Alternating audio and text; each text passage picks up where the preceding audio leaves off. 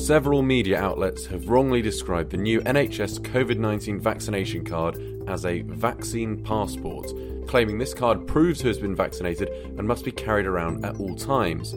Public Health England has confirmed to us that it's simply a printed card with space for someone's name and vaccination details to be written by hand.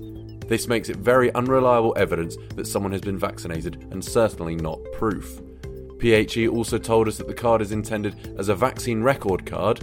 It records details of the COVID vaccination someone has received, along with the appointment date for their second injection. They told us it's similar to those already used for other NHS vaccinations that involve more than one dose, such as one for HPV, and is not intended for any other purpose. There's no requirement for people to carry the card, and although we can't say whether such passports may become government policy eventually, Michael Gove did say that they don't intend to introduce them. Let's not get ahead of ourselves. I mean, that's not the plan. However, we can say that the NHS vaccination card launched earlier this week is not a vaccine passport or identity card, and it certainly wouldn't work very well as one, because it doesn't have any secure personally identifying details. Away from vaccines, the Conservative Party claimed on Twitter that it has increased school funding by a minimum of £5,150 per pupil, but this is incorrect.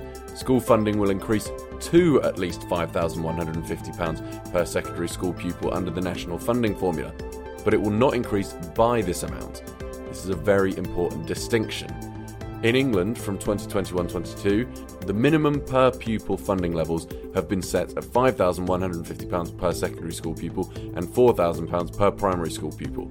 That's up from £5,000 and £3,750 respectively in 2020-2021. So that's actually an increase per pupil of £150 for secondary schools and £250 for primary schools, not £5,150. And finally, on Times Radio, Matt Hancock made an incorrect claim about the speed of vaccine approval. Because of Brexit, we've been able to make a decision to do this based on the UK regulator and not go at the pace of the Europeans, who are moving a little bit more slowly. Similar claims were repeated by a number of other Conservative MPs, but in fact the UK was able to approve the vaccine under Regulation 174 of the Human Medicine Regulations 2012, an emergency rule that the UK could have also used when it was in the European Union. Since 2012, the Medicines and Healthcare Products Regulatory Agency has been free under this regulation to give temporary approval to an unlicensed medicinal product in the case of certain types of public health threat, such as a pandemic. If the UK was not leaving the European Union, the country could have chosen to follow the common strategy of the EU and move at the same pace as other members. However, it would not have been a legal requirement to do so. That's all from us this week, and indeed for the year. I'll be back with more of our independent, impartial fact checks in January. Until then, we'll be dropping pieces of bonus audio content on here over the Christmas period, featuring investigations from our fact-checking team.